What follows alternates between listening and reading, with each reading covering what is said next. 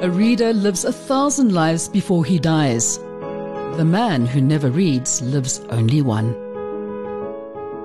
Come into the reading room, all you lovers of language and literature. This is the place for those of us who believe that reading is essential as we seek to rise above the ordinary, and the reading room contains a host of extraordinary people, leading lights of the written word. Authors, literary critics, columnists and ideas people will tantalize your minds with their wordplay while discussing the ideas and worldviews that form our wonderful literary milieu.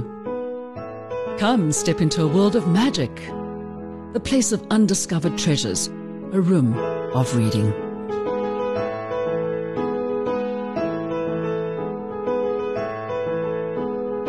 And welcome to the reading room. Yes, it's getting hot in here, even if it is winter in South Africa at the moment, because heating up the studios and taking some time out of their very, very busy writing schedules, I've had some fantastic authors. And the one that really put me on to South African crime writers right from the very first book, and I found it, was Mike Nicol. And I managed to get him to say, yes, he's going to chat to me in studio today. Well, from Cape Town, where I assume you live these days all the time.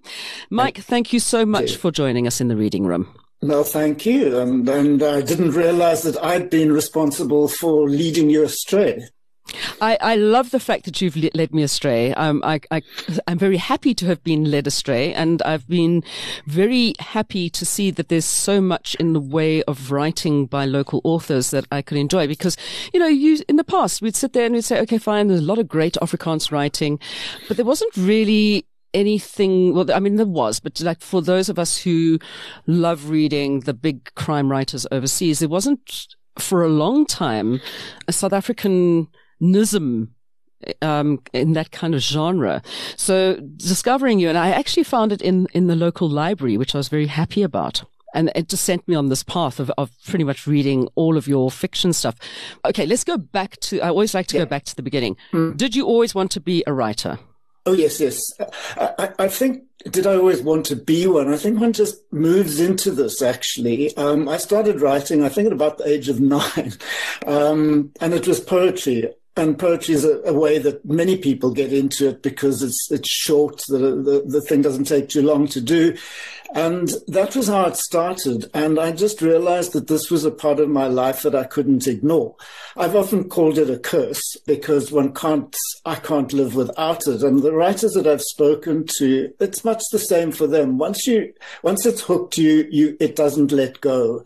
And you just have to keep on going back and back and back to it. And so the poetry started, and, you know, it was good. It was really good training. It was the best possible training I could get because it teaches you the relation of one word to another, the sound between words, the sound in a line. And so that was the really valuable part of it. Then I needed to become a journalist in order to expand into prose. And with nonfiction prose, well, even with journalism, I found that there was still a rhythm in what I had to do and how I had to write it. I'd always wanted to write a novel, so the final thing was to move into fiction. But I thought that I had to be at least 30 before I could write a novel because you needed some living time. There are many writers who write very good novels first. Yeah, experience life first, yes. yeah, I thought that. And once I got into the prose, then the poetry stopped, surprisingly enough. And I just found that I couldn't do it anymore. I still don't know how to even start to write a poem any longer. But I have realized that in prose, there is a rhythm, and it's important to keep that rhythm going because that rhythm tells readers so much about what's going on. And this is something that I did read, which I quite enjoyed, was that before you started writing crime fiction, okay, you wrote a sentence that was 8 pages long. Now, do you have any idea what it's like for people who may be doing an audiobook for you or having to try and read a book aloud to somebody else? A sentence that is that long is so unwieldy. Why on earth so long? Probably because I had probably just read James Joyce's Ulysses, and he has a sentence at the end of the book, the last section of the book, which I think the sentence goes on for, I don't know, it's upwards of 50 pages. full stop in it. I just had to do this. I was writing magic realism at the time, and magic realism has a kind of internal flow. So although the sentence may have a capital letter at the beginning and 8 pages later a full stop, there are pauses. There are natural pauses in between. And that was important for me, was to learn where those natural pauses came. And then when I got to writing crime fiction, clearly longer sentences were going to be out of the question because one wants to build up tension and suspense. So I needed to go back to the short sentences. And then when I looked at how one wrote very long sentences, I realized that within that long sentence are lots of units, little units. And if you make those little units into coherent parts, capital letter, full stop, then you start to build up tension. Like the staccato of a machine gun, it needs to get going like that. Indeed, that very much. As opposed to the flow of consciousness that you see in like the Beat Generation writers as well, which is just long sentences where everything just comes out. You need to actually, it's not conducive to really telling a story. It gets a bit No, wafty. it isn't. It is indeed. And I mean, crime fiction, I really realized was about telling stories and having to get down to the nitty gritty of those stories very, very quickly. I mean, that's the thing about crime fiction, is that you have to tell the story quite quickly, very succinctly, very crisply, so that the reader is with you all the way. You can't spend 3 pages on the sunset. It has to all be done in 3 words. Yeah. But you started out as a journalist. What was your beat? What were you writing about? I had a number of beats. It started off as education, strangely enough. I'm not quite sure why. Then I got a job with James Clark on The Star, and he was running an environmental campaign at the time called CARE. And under him, I learned a huge amount about journalism. He was just really the best editor that I could wish to have had at that age in my life. And through him, I then got appointed editor of a magazine called African Wildlife Magazine, which was the wildlife magazine of the Wildlife Society. So that stayed kind of within the ambit. And that was my journalistic career, really, up to my 30s, when I absconded to Greece because I needed to see the Wine Dark Sea and I needed to start writing novels. And I thought that Greece was the place where you did that. Well, I thought so too, but all I did was actually read everybody else's novels while lying on the beach. But so obviously you weren't on the crime beat. And in fact, you were somebody who had never read any crime fiction. So how come this big swing? Why did you decide to go from like not even enjoying crime fiction to be one of the foremost writers of it in South Africa? It's an interesting question, and I think it's got to do with coming up against oneself. I had read crime fiction up until about the age of 16, and then I decided that I was just far better than crime fiction, and I would only read literary fiction, and I would leave that genre to others. And I had this hoity-toity idea for many, many years until I got to the 4th novel, the literary novels, a novel called Ibis Tapestry, and it's effectively a detective story. And I rather liked that. And it ends off, the very last chapter, the very last paragraph is the beginning of a crime novel. Not a very good crime novel and not a very good paragraph either, I have to admit. But it gave me a clue as to where the future might lie. My partner, Jill, also said to me, why don't you look at crime fiction? There's crime in all your novels up to this point. Why don't you actually look at crime fiction? So I did. I started with Edgar Allan Poe and Wilkie Collins, and I just read systematically through everything.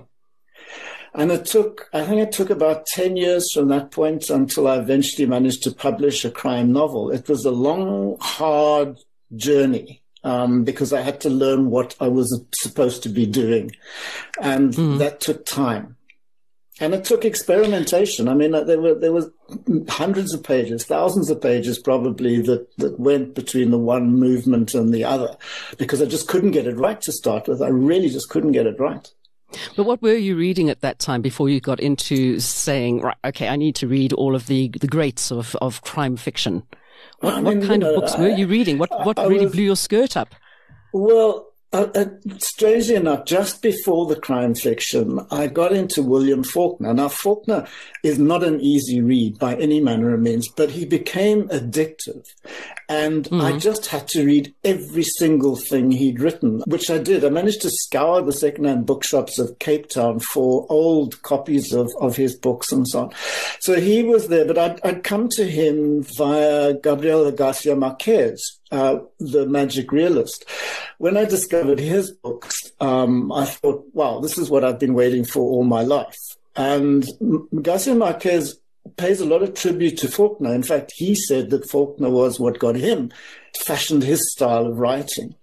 I was also reading Günter Grass, Salman Rushdie, all those big names of that particular way of writing fiction.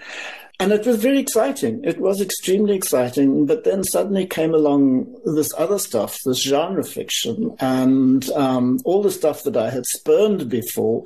And I thought, no, wow, there's great opportunity here. There are huge challenges. This is something you need to try.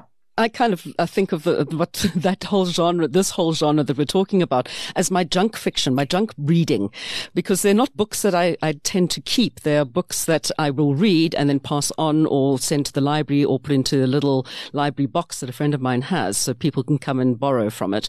But when you look at I see you've got a lot of books in the background there. When you look at your library of books, I mean, do you have a systematic way of putting your books first of all? And if so, do you find that they are books that you read at a specific time in your life? And that's how you've kind of put your library together. I know I've done that. Okay. And no, I don't write books except for gardening books. So I can't say that I am an author of any kind of repute, but I do notice that with other people's houses as well, you go in and the collection is almost a track record of where their head was at while they were going through life. I wish I could be that systematic. Behind me is complete and utter chaos. Fortunately, I know where the books are, or kind of vaguely within shelves. I know where the books are, but otherwise it's not arranged according to any system at all, excepting that one section is poetry, the rest is fiction, and then there's a non-fiction section, and that's about it. On my left, which you can't see, is all the crime fiction. And I take your point, and I think a crime novel that is read as junk fiction and then is given away to somebody else to read, I think that means the book has succeeded. I don't think these books are books that are going to last forever and ever. They're not a Bleak House or Vanity Fair or anything like that. But I do think, and the more I've looked at it recently, the more I think these books are valuable as commentary on their time and their place. And they have a way of getting to the social dynamics of a society, its politics, the way it's structured, far more succinctly than I think literary fiction does. This is the thing that I've enjoyed about your books and having led me into other people's books is to be able to read about the things that are happening in South Africa at the time. So a lot of your books, I mean, they do take on what is happening in the microcosms and macrocosms of South Africa. Especially, we're not going to talk about your non-fiction stuff right now because I have this thing about following characters. So it's always wonderful when an author will write a character and then bring out another book with that character. And some of yours are just absolutely brilliant. I mean, Mace Bishop, I'm kind of like, I sit there and like, when's another Mace book coming out? Okay. And Fish Pescado as well. I mean, he's just like so cool in so many weird ways that you want to keep on following their life story. How often do their life stories follow people that you might have known or your own life story itself? Does that ever happen? Always. I mean, one gets one's material from the people around one and from oneself. I mean, I had to surf a lot. hours and hours I spent out on the water in order to be able to write Fish Pescado. So, one has to put in the time doing these really dreadful things like learning to surf and surfing waves and all the rest of it. I mean, it's hard work for a writer. But the serial character was very interesting to me because I'd never done that before. The literary novels are just self-standing books, and then when it's ended, it's ended. But suddenly there was this idea about writing a character who would go from book to book. And I thought, wow, this is going to be quite interesting, because how do you make this character fresh each time a new book comes out? What is left from the previous book that you can explore and all the rest of it? So it becomes quite a challenge to present a serial character.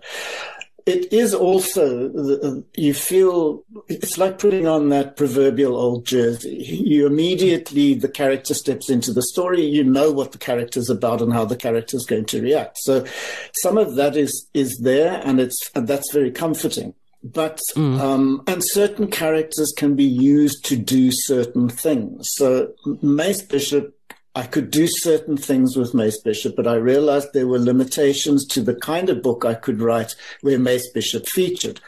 Hence, along comes Fish Pescado as a private investigator, and then his sidekick, Vicky Khan, as a lawyer stroke spy eventually. And they allowed me to go to other areas where I hadn't been before, within the crime genre. And then along comes Hammerman, and I began to think, okay, I need other explorations. I need other areas to go, and these two characters aren't able to do that for me. And because there's something about creating characters. I often think about it. I didn't play with dolls, but I think about it as that metaphor that were I able to play with dolls, this is what one is creating. These worlds for dolls. You dress them up, you make them move around in it. And I just find that it's just so interesting how one's mind deals with that and comes up with new ideas about other persons. There's my mind, but I often feel that this might be the case because you just don't know where the stuff comes from. I mean, it just comes, and that's what's so incredibly interesting. I suppose in a way it's like you, as you said, slipping on that jersey is a person who plays a character in a series of films or on television, that they slip into that character, especially if they're method actors, and they become that person. So is it that same kind of thing that you would suddenly become that person to be able to write them? And do you ever feel like you're split personality? Maybe there's so many splits that I've stopped worrying about them. The interesting thing here is that once I can hear them, once they start speaking, then they become characters for me. So it's not so much an idea of a shape of this character. There's this shadowy shape that walks into the room, and has it got long hair or light brown hair or what are the color they are? None of that. It's only when suddenly there is this idea what this character is. And at that point, I think, and I think this probably happens for all writers, you slip into that character and you start seeing the world through that character's eyes. And the way that character talks, the rhythm of that character becomes the characteristics. Yeah, I can imagine that it would be a quite a nice thing to change into becoming somebody else. Altered states. That's wonderful. All of that kind of thing. Absolutely wonderful. Now, you've been an inspiration, not just for people who like reading your books, but also for other authors. And you've helped other authors along the way as well by helping them with editing. Yes. So I want to know from you, who do you reckon are probably some of the best, well, let's just keep it to the crime fiction milieu, okay? Who are some of the best authors who are coming out of South Africa at this time or in the past that you would suggest people should really be reading? That's a difficult one. As far as my editing and the mentoring is gone, and the teaching, that's different. We may get to that. The crime fiction, I've had very, very few writers that I have helped or in crime altogether. And what has happened with South African crime has been quite interesting for me because it suddenly appeared, as you said earlier, and there were these books and these writers, and then suddenly it's died again. And I'm talking about crime fiction in English in South Africa. The Afrikaans crime fiction is just going from strength to strength, and there are more and more writers doing it. But in English in South Africa, it's just suddenly gone. I mean, at 10 years ago, there was Margie Orford, there was Roger Smith, there was Sarah Lotz, who's now gone on to write fantastic other books. There was Michelle Rowe. There was a heap of us, and now suddenly they're all gone, and I don't really understand why. But there's been this diminishing in the number of South African crime writers, so difficult to say who to read at the moment. Some new writers that are coming up, there is Kurt Ellis, who's now written 2 books. I think he's based in Joburg these days. And there's some manuscripts that I'm sitting with, and one has to wait and see whether the publishers will pick them up afterwards. But it's less exciting than it was 10 years ago when there was suddenly this boom, and now it's gone again. So there's John Mayer, there's Andrew Brown, and as far as English is concerned, we just seem to be the center of it at the moment. But I mean, that's not to say that it won't change quickly in the next couple of years. Well, hopefully it does, because I think that what we've got going here is some incredible writing. And I know that a lot of people, they sit there and they think, they'll read Joe Nesbo or they'll get into the latest James Patterson. And maybe it's a bigger form of escapism than reading South African fiction, because it just brings the truth too close to home. There is that. And maybe that's where the problem lies. Yeah, and you could have hit the nail on the head then. And I mean, it is a point that I keep on hearing again and again. Why should I read you? Because I could just read the Daily Maverick or a newspaper or something like that. And I keep on trying to say that, a crime novel is a fairy story. Things work out in the end. It's always got a good ending. And some of them are funny. And then they're exciting, they're thrilling, and they're not about the reality. They're about the characters in the story. It just happens to be South Africa, and when you look at what's going on in the story, you can see your own country. But really, it's about the story and it's about the characters. And please, because of that, won't you read the book? So one has this battle. There is another thing, and I think it's still true of the English market in this country, is that if a writer gets picked up overseas and becomes a name overseas, then that's like giving a stamp of approval. And then the writer will start to be read back home. And, this is true again and again and again, I find. And I think, why? What's the problem? As you've just said, we have fantastic writers here. Since when I started writing, I think I knew all the writers that there were in the country. Now there are so many, one can't possibly know them all. And there are hundreds of books that are coming out every year. Fantastic books. Literature, very exciting literature, but it just is not being supported enough, I don't think, by the local market. No, it's sad. I mean, I've got a couple of friends who have relocated, one to New York and one to England. And the one in England has been picked up, Rosie Fiore, and she does chick lit. Which is great. I mean, as a girl, we read chick lit because it's fun. But here in South Africa, very few people know about her. And I'm sitting and thinking, well, she's like a full-on South African kind of national treasure as far as I'm concerned. Not just because she's my friend. But it is so true. You've got to have that stamp, whether you're an actor or whether you're a writer or a musician. If you haven't had overseas success, then of course you're not really worth that much here, unless you come from the Afrikaans milieu, which is a completely different thing altogether. Absolutely. But now you also, I mean, your books, your non-fiction books, I mean, how many have you written? 11. It might be, but look, the major ones for me were The Drum Book, A Good-Looking Corpse, 2 memoirs. One was immediately after the election in 1994, when Gollancz asked me to write a memoir, and it came out as The Waiting Country. And then after I'd spent a year in Berlin, very kindly, thanks to them. Came back to Cape Town and found that Berlin had sort of shown me how to look at Cape Town. So I wrote another memoir called Sea Mountain Fire City.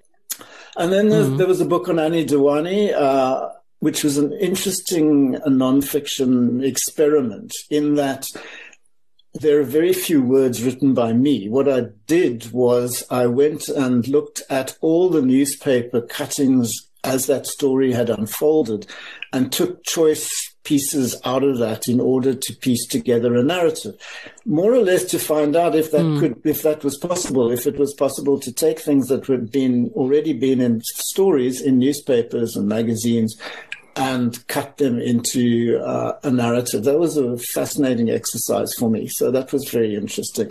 But that was before the final court case came out. The book came sort of halfway through that story, so it didn't really contain the end of that story. And then I've been lucky enough to do projects on Nelson Mandela. I mean, that's fascinating in a couple of ways. I was asked to do a biography, first of all, and it was only 30,000 words. So I had to be, and his life is huge, as we know, the books are doorstoppers. Yes. So I had to really condense that one. And then another publisher came and said to me, well, could you look at him now in terms of law, education, social behaviors, and so that was another way to look at him too. So those I was just lucky to do those. And then there was a book on the star photographer Ken Westerbrooke. Did you work with him at the Star? No, he came after I'd left already. Okay. But I mean, which is why I never saw you, because I was always at the Star. Fantastic pictures. I mean, just absolutely brilliant pictures, and an extraordinary life. I mean, quite extraordinary life.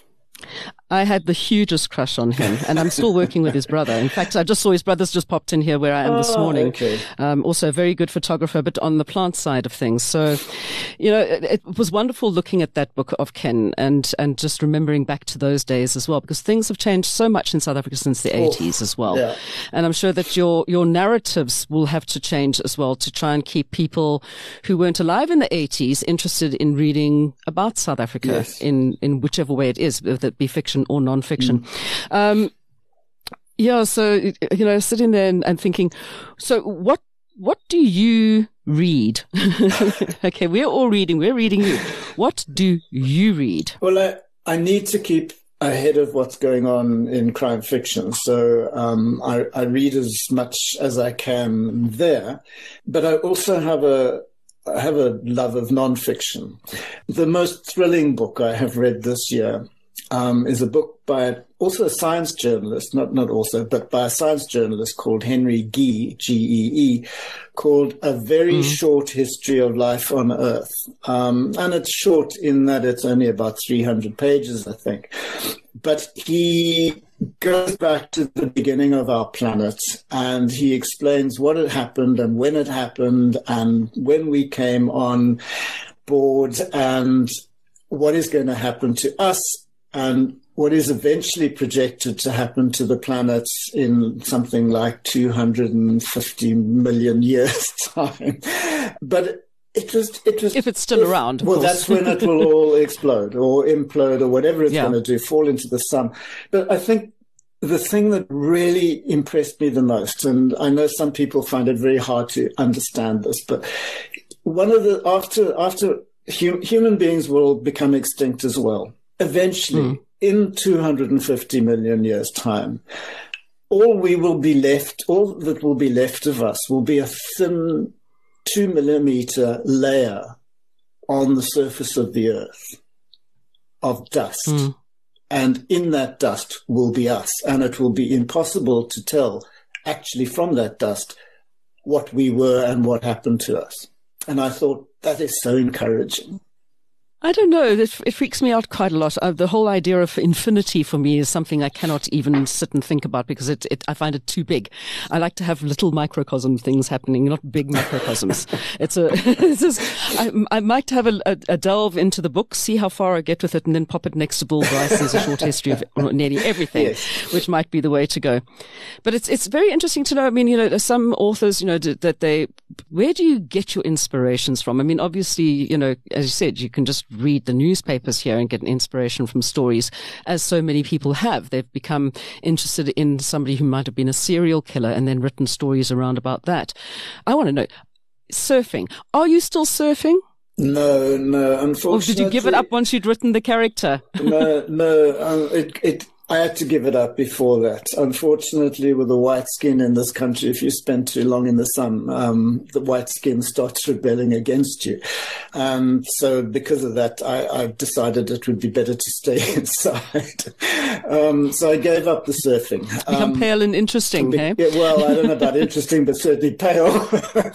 The thing about all the books, and possibly with many authors, is you may start off with an idea that originated in something that you read, something that happened, and it may have happened to you.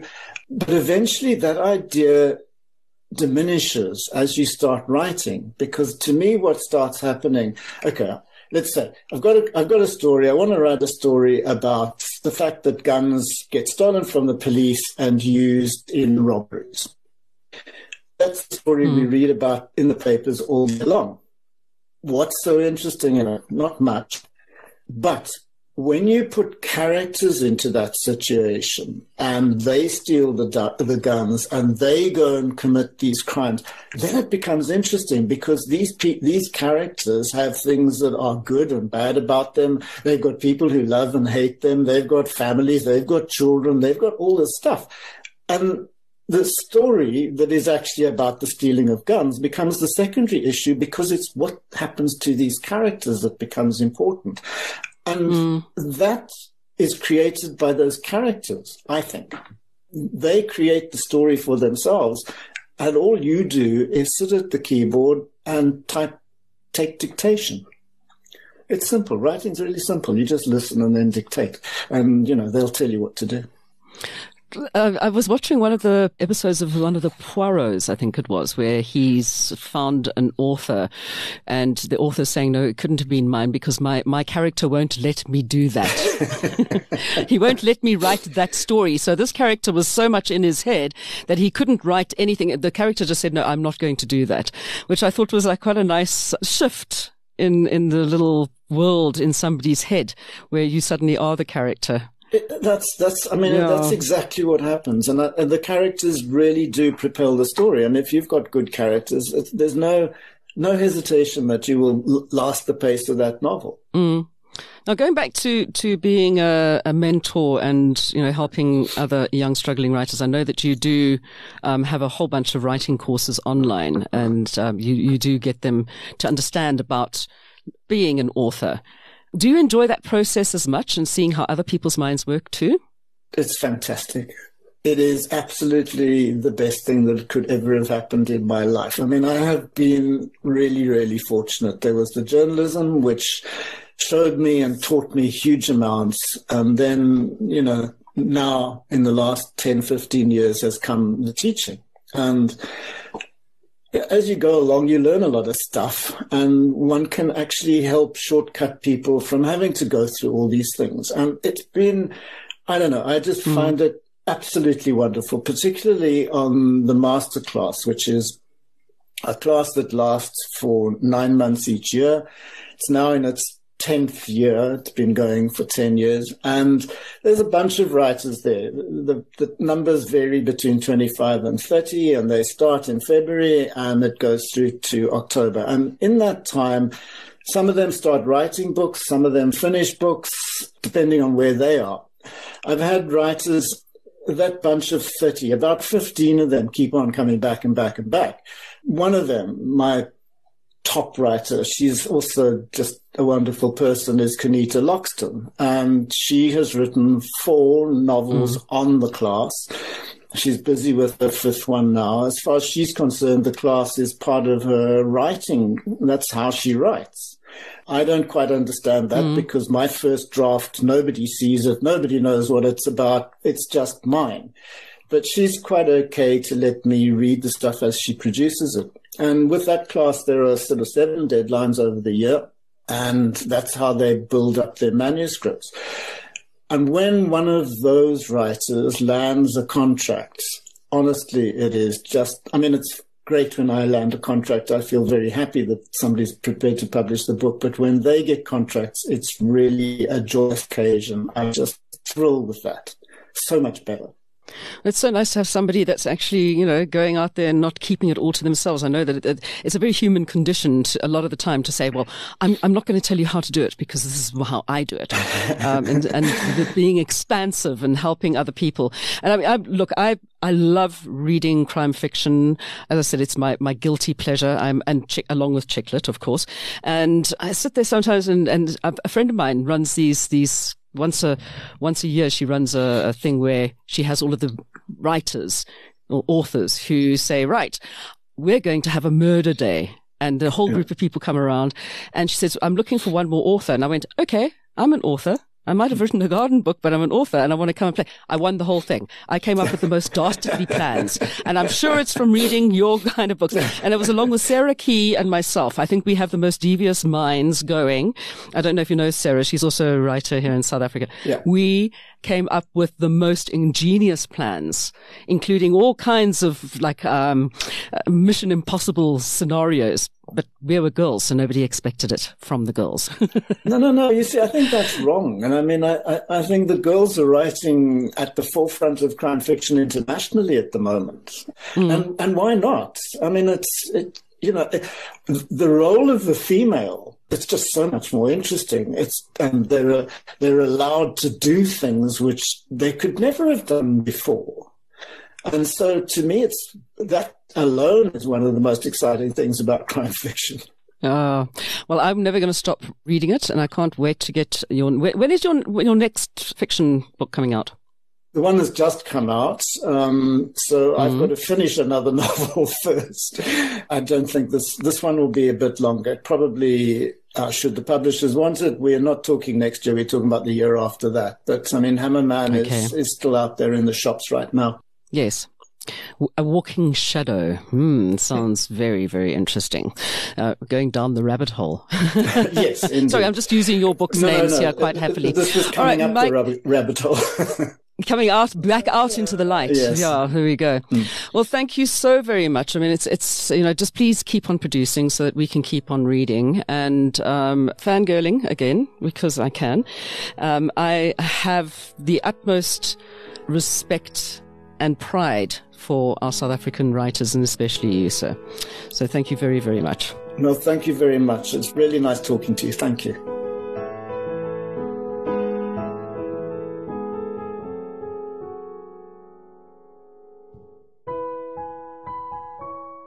You've been listening to another production from Solid Gold Podcasts.